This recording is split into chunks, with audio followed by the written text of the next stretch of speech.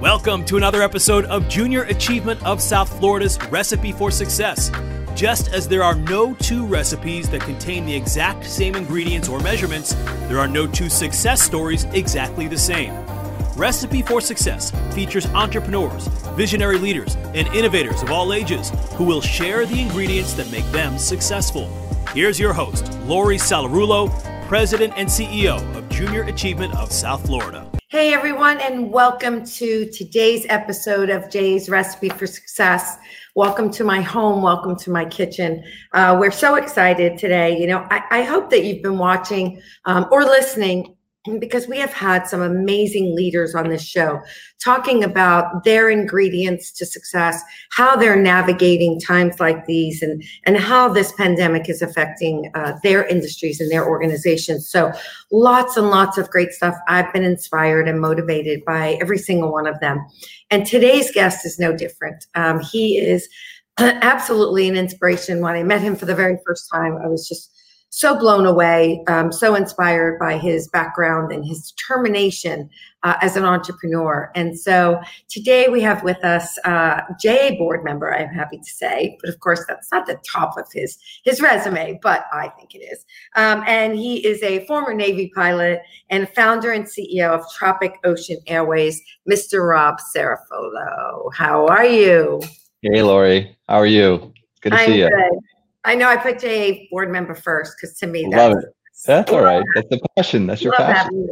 Well, welcome. And I know you and I had a little chance to catch up and just personally and make sure each other is doing well. And this is a very interesting time that we're going through. And you and I had the chance to speak a couple of weeks ago, and one of the things you shared with me, right, was a little bit about the ups and downs right now, right, of the travel and airline industry. And so I thought we might just go right into that, and then we'll go back a little bit and get some of your background and what got you here today. But I thought it'd be good for everybody to hear a little bit about what's happening. Yeah, no. So obviously, it's people are scared to travel, and travel, I think, has fundamentally changed. I think this time we're going through this pandemic, I think, if you look back to March, where everybody thought that we're all going to die from this thing, to where we are today, which it's not as bad as we originally thought. Things are changing. We're figuring out how to live with it. There's still going to, I think, be a fundamental effect to travel, business travel especially, right? Here we are doing a Zoom call as opposed to me being there with you at JA. That being said, and I know we talked a little bit about this, in terms of like how much we both miss travel, right?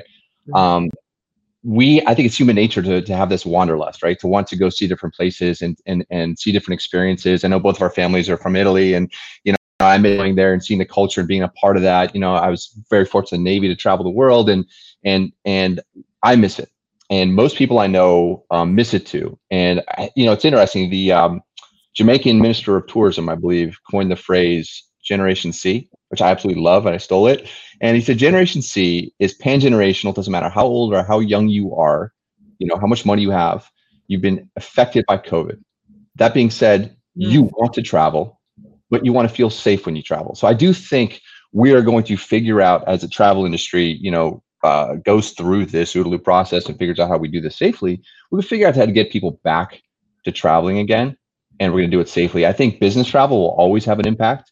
That being said, we were talking about earlier, I miss shaking people's hands and having dinner, so I do think business travel is going to come back at some point. It probably won't be where it was. I think this has fundamentally changed it. We're going to have to change with it. But, it's interesting, Rob, because, as you said that, your airline, your planes are small, right? So I know that the places that you travel, right, or fly to are limited versus Europe and those things, more island. But I think right now what I hear is people are more comfortable in those smaller planes, right, without 100, 200 people around them. So do you think that the smaller airlines like yours will come back quicker than the big airlines? Yeah, no, they definitely will. I mean, we are still flying, albeit at a much smaller pace than we were prior to the pandemic. And if you think about the places we fly and the type of things we do, we take you, as you said, 8 or 9 people from a small private terminal direct to a home in the Bahamas, for example, or direct to a yacht, right? So there's this new trend now. I don't have the money to do it, right? But there's this new trend where people are quarantining on a yacht, or or quarantining in a private home. I know we talked about working from a different place than home. I've got friends of mine that have rented long-term rentals in the Keys and just dive in the afternoons after they have their Zoom calls in the morning, and we're starting to see this shift. And so we as a niche airline can kind of capitalize on that and get people in a I like to say like a COVID-free corridor, if you will. You have to be tested prior to going to the Bahamas. So you're tested. Everybody else there has been tested. You get on a private airplane. We fog the airplanes with the whole thing, the protocols, the mask, and everything else, and we take you to your second home, if you will. In that kind of travel, there has been a shift towards that private travel. It's not for everybody, obviously, because the price point's high. So I think as an industry, we're gonna have to figure out, the smaller airlines, we have to figure out how to make that more accessible, I think, and affordable for more people. Right? And affordable for more people. Yeah. Exactly. So you are one of the things that I think I love about you. When we first met, I was first introduced, was that you are, in my opinion, the quintessential serial entrepreneur. You just have that spirit and that mindset about you. Talk a little bit about, when did that begin? When did you first know that that's what you were meant to be? Talk a little bit about that. Yeah, it's tough to say. I was very fortunate in my life that my parents, when I was very young, kind of instilled this idea that you could do anything. They were very strict disciplinarians, right? But they also my mom. Hello. Italian, Southern Italian, right? From Italy, actually. And my mom would give me books, for example, these novels that were adventure novels. And it kind of gave me that wanderlust, I think, when I was a young kid. And my dad was very big on, in Italy, I didn't have the opportunities that we have here in America. He grew up during World War II. His town was overrun by the fascists and the Nazis, liberated by the American military, the whole thing. And he came to this country and he said, look, you can do whatever you want here. You want to be an astronaut, you want to be whatever you want, So they kind of gave me this idea that, be a dreamer, go pursue it. And I was very fortunate to have that. And I'm not saying that when I was young, I knew exactly where I would be in 2020. I always wanted to fly fighters for the Navy, but, my life took different paths and I made mistakes early on in life. And I think like we all did, but I think having that early on and having that encouragement to not just pursue a dream, but work hard for it, I think was an important part. And also too, I think, I don't know where it comes from. Maybe I read too many books about people like Richard Branson and other people that just have accomplished amazing things in life. Like I have a big fear of being bored, so I've got a good friend of mine and I love this analogy. He's like me, an entrepreneur who worked hard for the last 10 years, started his company from the ground up. He didn't exit, but he sold a big piece of it, pulled millions of dollars out of the company, which is amazing. And he's, that happens. And you think most people would retire or whatever. And he's like, so what's next? What am I going to do next? And he's got this desire to find another purpose. And I think we see that even with veterans getting out of the military. You're in the military, you have a purpose.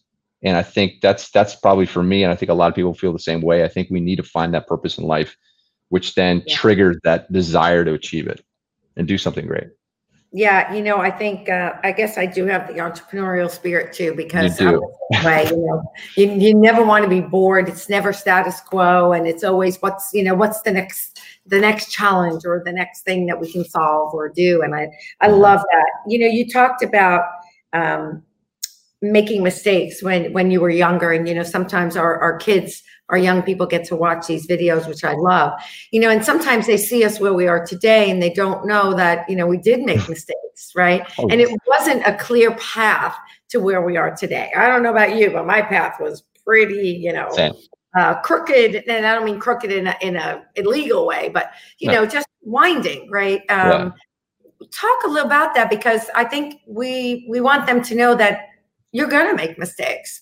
But what is it that got you through those mistakes? Yeah, that's, I think, so there's a lot, there's all these, I'd say cliched sayings, right? Like, don't worry about your mistakes, or forget about your mistakes, or don't dwell on failure. And there's a balance, right? So I look at it as like, you should dwell on failure. You should dwell on failure long enough until you figured out what the lessons were. That's what failure is, right? It's a learning experience. So if you forget about the failure you made yesterday, guess what? You're gonna make the same mistake again. So even after this, I'm sure after this podcast, I'm going to probably watch it and say, damn, I shouldn't have said that, and I'm going to think about it. And I think that's the important thing. And that to me it was instilled at an early age, but not well. My parents, like I said, were wonderful parents. My dad was a disciplinarian, but the old guard, the old Italian mentality was don't screw it up, or, so and when I got to the military, I think that's when I really learned what failure was. And the military does a great job of debriefing mistakes. We'll go fly a 45-minute mission, Lori, right? We'll spend a couple hours planning it. We'll brief it for about 30, 45 minutes. We'll fly a 45-minute mission. We'll spend 3 to 4 hours picking it apart, watching the tapes, talking about our mistakes and errors. And there is no ego. Everybody thinks, Maverick, right? Top Gun, like we all got big egos, motorcycle. I do have the motorcycle, but we sit there and we just take the critique and we talk about it. And we're like, yeah, you're right. This is what I should have done. And we dwell on that mistake until we figure out what the lesson was. And then we apply the lesson to the next time we fly. And I learned that in the military. I think that's what really drove that mentality. And it, honestly changed my life, changed my business, everything. So I think mistakes are okay as long as you're learning from them is the point. I love that. And, it's interesting because when I started having our team do debriefs on projects, programs, events, whatever, I remember one of the employees said, I said, I haven't seen the debrief schedule yet. And she said, I'm not doing debriefs anymore. And I said, well, why not? She said, because I don't want to hear what they have to say. I don't. And I'm like, wait. Whoa. You can't get better. You can't make it better if you don't listen. Sure. Nobody's attacking anybody personally. No. But sometimes we take it personally when someone tells us, right? That's human nature, though. And I can't tell you that, in a debrief, I don't take it personally. I recognize it. I think we have to recognize that our emotions are coming into it, but it's also how you debrief too. And you have to train people to be more objective in the debrief. The first part of a debrief, what we talk about even in flying, is, hey, you turned right, you should have turned left. It's actually, you turned right, and we're going to circle that and talk about it later. And you just talk about the facts. Anytime you put an adjective, right? So if I won't tell you which way I lean politically, right? But I read both the left and the right in the media. I read CNN and Fox, right? Both extremes. Me too. The headlines have adjectives in them, meaning that they're subjective, right? So think about it in a debrief. If I put it as an adjective before a fact, I have now created a subjective debrief, and I've brought my emotion or my view of what you just did into this versus let's list out exactly what happened, and then we'll come back and talk about it. And I think that is a big, change that I learned in the military about, we'll be talking to a debrief and I want to talk about a point, and the instructor would say, no, just keep going with the facts. Let's just list out exactly what happened during the fight, and then we'll come back and talk about the mistakes, errors, and the things we did well, Yeah, I think there's a lot that people can learn from that, from what you learned, right, in the military, that debriefing. Because I think you're right. It has to be done well. It needs to be done right. And we need to leave our egos sometimes at the door, and remember that it's an opportunity, like you said, to learn the lessons, right? Yeah. And how to apply them. So I love that. I think, people are just so intrigued. I know I was, when you told me you were a former Navy pilot, I was just like, oh, wow, that's cool, right? Because, we think about Top Gun. Thank God for Tom Cruise. And then you look a little like him too. So that was great, So, so what else? What other, besides the debrief, right? You said, you made some mistakes as a young person, went into the military, and then what happened after that, right? How did you get to hear from the military? Yeah, so I had this other, like I said, I was kind of a dreamer when I was a kid, and I had this other dream. So my first dream was to fly fighters for the Navy. Second dream was to someday start an aviation business. And so I thought I was going to do it when I did 20 years after I retired, 20 years into my career, which I would be coming up actually next year.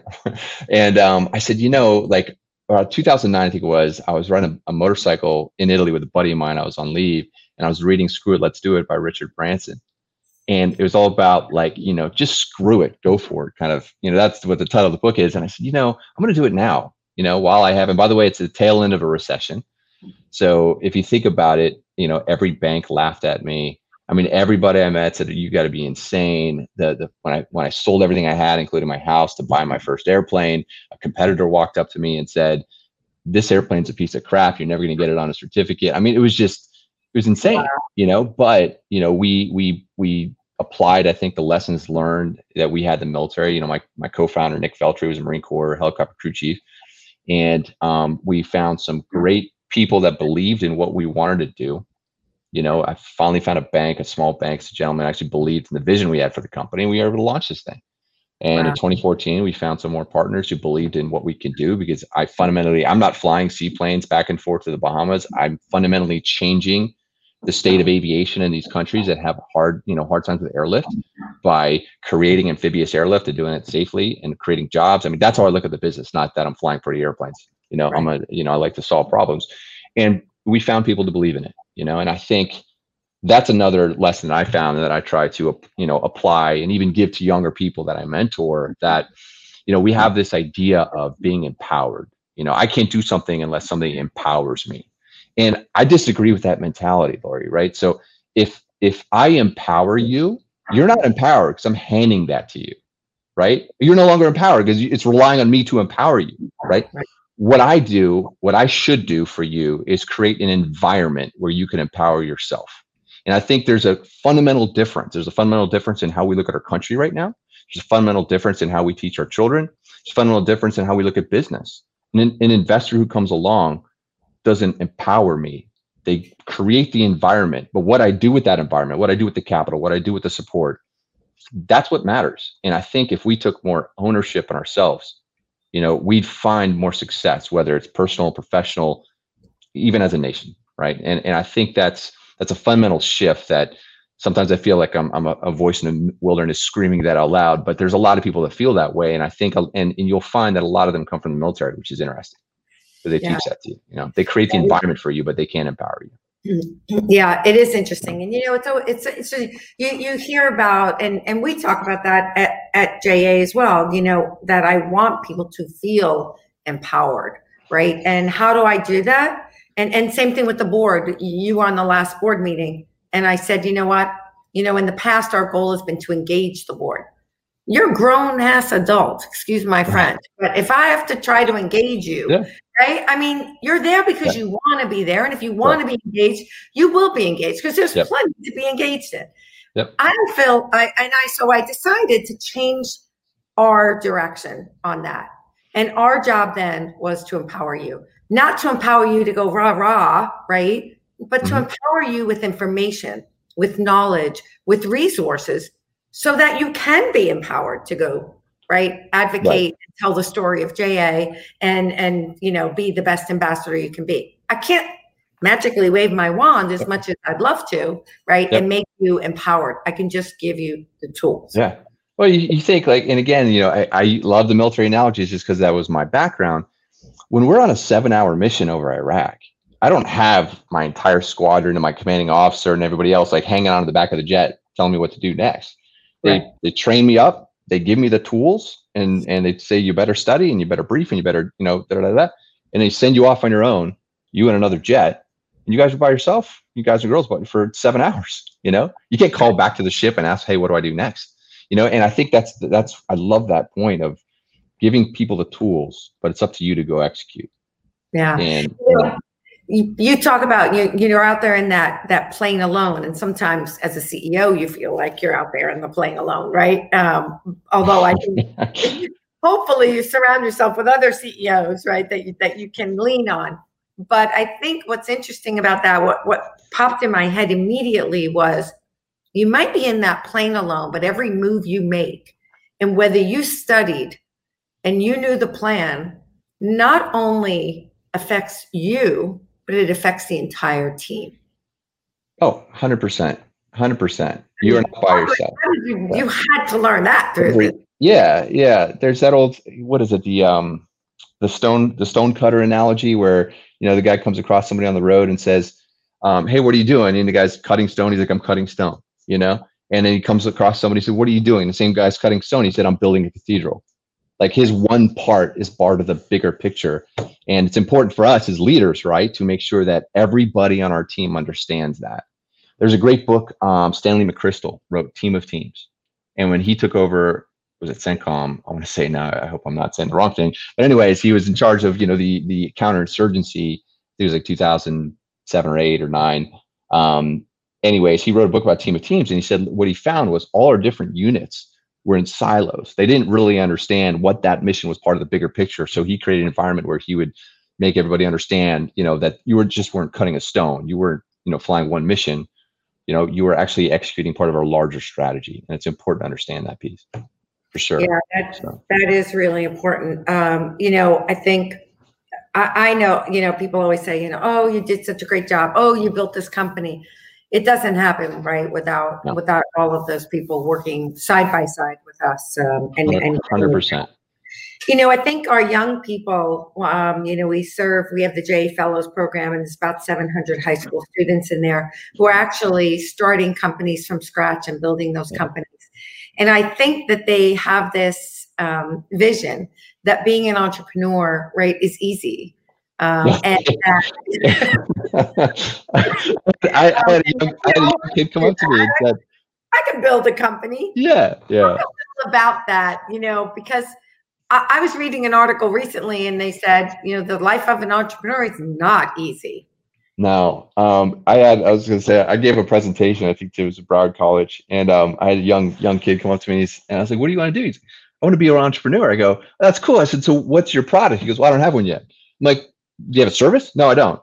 I just want to be an entrepreneur. I'm like, all right, stop right there. Like, for every Elon Musk, there's thousands, if not hundreds of thousands of failures out there. People who said they're going to go do something and they didn't accomplish it. Like, you got to come up with a problem to solve, first of all, right?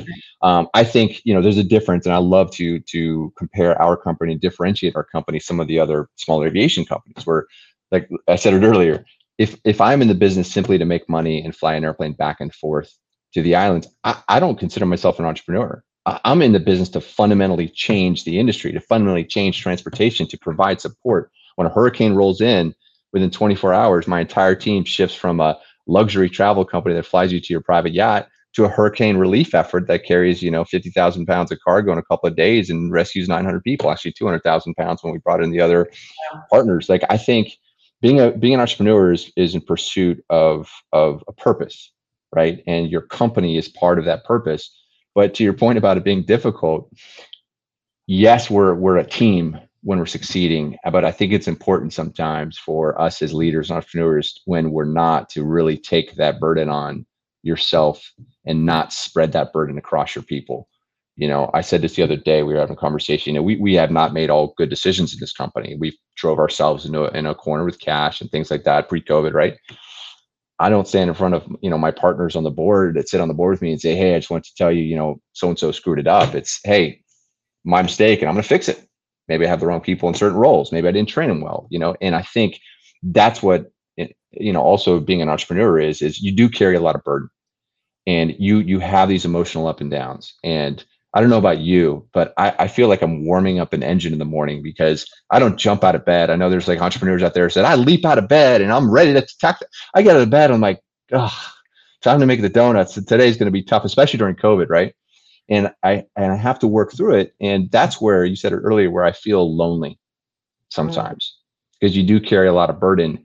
And it's important, I think, for us other leaders to kind of share that burden. I love watching, your podcast. I love talking to other CEOs. I'm a member of YPO, which has been a great group of people because we're all going through the same thing. Yeah. And I think that's important to share that burden with each other, not with the people underneath you, but with each other. Yeah. I have to tell you, I belong to Vistage, similar type of thing as YPO. I just missed the age thing on YPO. But this is similar to sitting on, running the J8, right? And having this board, a group of leaders in our community, is very similar to YPO, where you can pick up a phone and call somebody and just chat and say, hey, what do you think about this? Right. And I think that's really one of the benefits of YPO.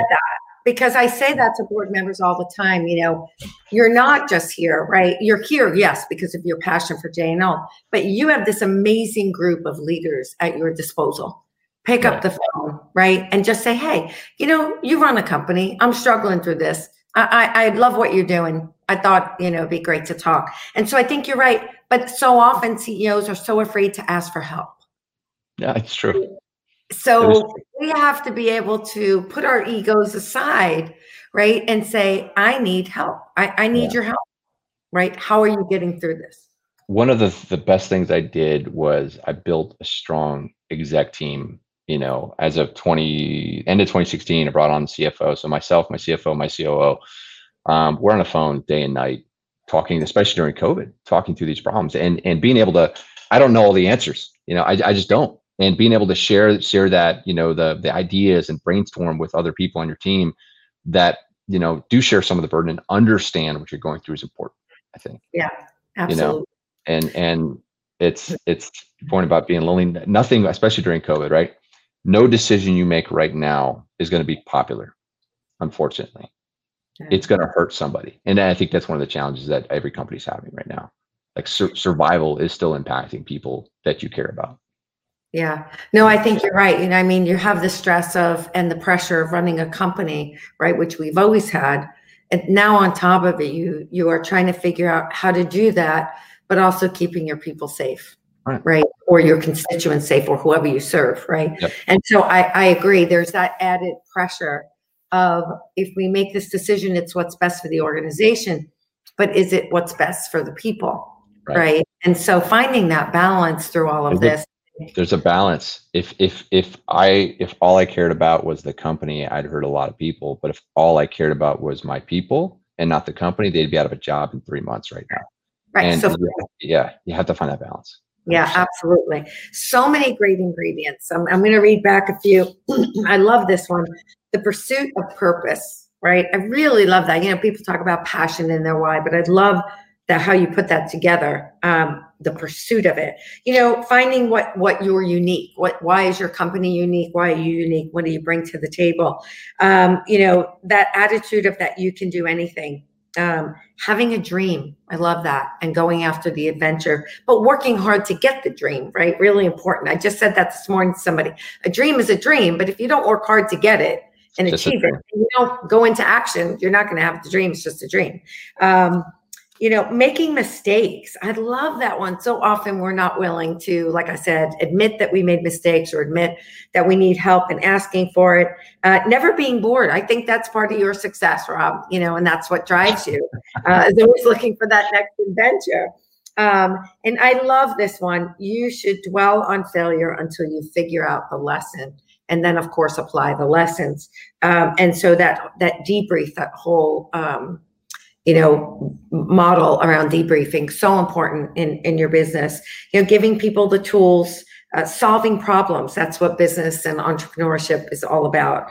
And creating the environment for empowerment. You talked about taking ownership. You just said at the end, really strong as a CEO, taking ownership of the decisions and the company and the mistakes, and looking at yourself, through that and evaluating that. And I love all of this. And so many of these things are obviously, what have driven you and what have made you a success today. And like you said, it's not easy, and it's that constant making sure, right, of finding that balance. So with all of those ingredients, right? I love to cook, being Italian. You cook, by the way? I used to. I got, now I grill a lot. Let's put it that way. I used to make my own sauce back when I was in flight school. That was like my thing, but now I don't cook much anymore. So you don't make sauce? Are you kidding? No, I'm not a real Italian. What's going on? No. That's called gravy in New York. Okay. Yeah, it's gravy. Exactly. Yeah, no, actually, I kind of find that I don't do it every Sunday, obviously, the way we grew up, but I do like to make it like once a month, once every couple of months, because it just makes me feel, but like connected to my past or something. Yeah. And it's so funny. We were just having this conversation the other day about when you make meatballs, right? And so I don't know, when I grew up, you tasted the raw meat, right? Yeah. You had to know if you had enough salt in it and enough cheese. Yeah. And my friend looked at me and went, "Did you just eat raw meat?" And I'm like, "Yeah, like how are you going to know if you don't eat the meat?" My mom was an amazing cook, right? And when I went to college and when I was in flight school, I would ask her, "Hey, I want the recipe, the sauce, and that was her recipe. And she like had to figure it out. She couldn't write it down, because she's just like, well, I use a pinch of this, I use that, I taste it, the whole thing. And it's like, it's tough to put all that onto a piece of paper, right? So that's a challenge, right? Which, by the way, makes it great. I think it's that absolutely, it's personal touch. And that's one of the things that I think brings you close to family, right? Is when you are in the kitchen cooking. My grandmother, my Italian grandmother would cook, all the Italian stuff, and so she taught me how to make something what we called strufole. I don't know if you have them. They're like the little dough balls. And I'm the only one in the family who learned, but it was the same thing. There was no recipe, right? Yeah. She would just put out this big mound of flour and put the eggs in the middle. And I'm like, I don't know how much, right? But eventually I perfected it. And so that's right. I gotta try this. You gotta bring it in. I have to ship them to New York because I'm the only one who knows how to do it. So my COO and partner, Nick Beltry, he does this thing with his family every Sunday. He's got 2 kids and he calls it Pasta Sundays. Right. And every Sunday he tries a different pasta. He makes his own gravy. His family's from New Jersey, and it's amazing. He brings it into the office, and tremendous. So I'm a little jealous. Keep the family together. And I think we're missing that tradition today. And I think that that would help our families stay together and so forth. Sure. But so all of those things, sauce, pasta, strufole, all those things have a main ingredient. What is Rob's main ingredient? Yeah, it's funny. I was just thinking about this. Honestly, it's got to be humility. And so hear me out. So, all right, we talked about the debrief, right? You cannot debrief well without some sort of humility. You have to accept that you have a failure. A lot of people, to your point, I don't want to hear it. I don't want to hear it. That's ego talking. I don't want to hear that I failed, or I don't want to accept that I failed. But it's also in how you go after things in life. So we have a core value in our company, find a way, right? And I used to teach find a way as don't accept no for an answer. If you can't find a door, find a window. And if you can't find a window, take the sledgehammer to the wall and go through it, right? We were still struggling, I think, at times at like overcoming some obstacles. Because look, we operate in a very highly regulated business. It's a very challenging business. Flying amphibious aircraft in saltwater, there's maintenance, challenges associated with it. It's dynamic. We're launching airlines in different countries, so we're in a highly regulated business dealing with, regulations in multiple countries at the same time. Like the fact that I'm still here talking to you it's a miracle, right? But I changed to how I taught that core value to it's all about humility, because how many times have we said to ourselves, I've tried everything. Well, if you're humble, you realize I haven't tried everything. Like there's probably something I haven't figured out yet. Maybe I'm not smart enough. Maybe I don't have the tools, but I hear this even with my employees. We've tried everything. And when we sit down and work through it together, we solve that problem. So I say, you obviously didn't try everything, which is let's come together and work through the solution. So it goes back to humility. I think humility, brings you to the debrief. Humility helps you achieve things in life. And I think without it, we fail. So. I want to just let you know that somebody in the chat just wrote that you should go for president. You have my vote. I might have too many skeletons in the closet. I don't know. I was a Navy pilot, but might be a Navy pilot. I'm not going to ask though. Yeah. Well, I love that story, and I could talk to you for hours. I just enjoy it. You're just so authentic, so real, so down to earth, and so open, right, about your life, your journey, and I appreciate that. And I know that everyone watching this will learn from this, will be inspired by it, and especially our young people. I can't wait for them to see this interview and hear your story, because I think it will help them understand that it's not going to be an easy path sometimes, but you just have to stay with it and go after your dreams, right, and work hard and be humble. So thank you, Lori. I really enjoyed the conversation. Thank you so much. Me too. And thank you for your service on our board. Thank you for your service to our country. And anything I can do when you ever feel lonely, call me. I will take you up on that. I know you get up early too. So let me tell you, get a call from it. Those calls to CEOs have gotten me through this. Just being able to even sometimes just put it out there and hear somebody's feedback. I told you I belong to Vistage. I joined a group where it's all men. There's only me and one other woman. And so And so that doesn't surprise most people that I would be in that group, but they are the most direct, insensitive, like just brutal. Okay. But that's what I wanted. Yeah. Right. I don't want you to sugarcoat it. Just tell me, right? I got big shoulders. I can handle it. And I'll filter through what you tell me. Right. And get to the bottom line. But I would much rather have that honesty and that authenticity. And just tell me, you've been talking about that for 6 months. When you sugar it off the pot, excuse me. But that's what they do. Right. So they hold you accountable. Right? I didn't remember use my sailor mouth. Yeah. No, it's true. It's true. But you're right. And again, it's sometimes it's tough to hear. And early on when I was younger, I found I was more emotional than I am now. I think it comes with practice. Practice and age. I hate to admit it, but even if I totally disagree with what you just told me, in argument, right? Like everybody argues on Facebook, there's probably some truth, and I should take a step back and think about it. So exactly. And we can agree to disagree, but we need to listen, right? 100%. Well, thank you. I know I'll see you soon on some committee or call. And so I appreciate having you. I appreciate you, and so glad that we are working together to make things better. Me too. Thanks for bringing me back. I appreciate it. Thank God. We got it. I'm here. Yeah. Thanks. There, everyone. Bye. Thank you so much for watching. And I just want to remind you that this show appears every Tuesday and Friday, most of the time live. Actually, this coming Tuesday, we have Dev Motwani, who will be here with us as a guest, and looking forward to speaking with him in the development world and the real estate development. So thanks, everyone, for being with us. Thanks again, Rob, and see you next week. Take care, everyone.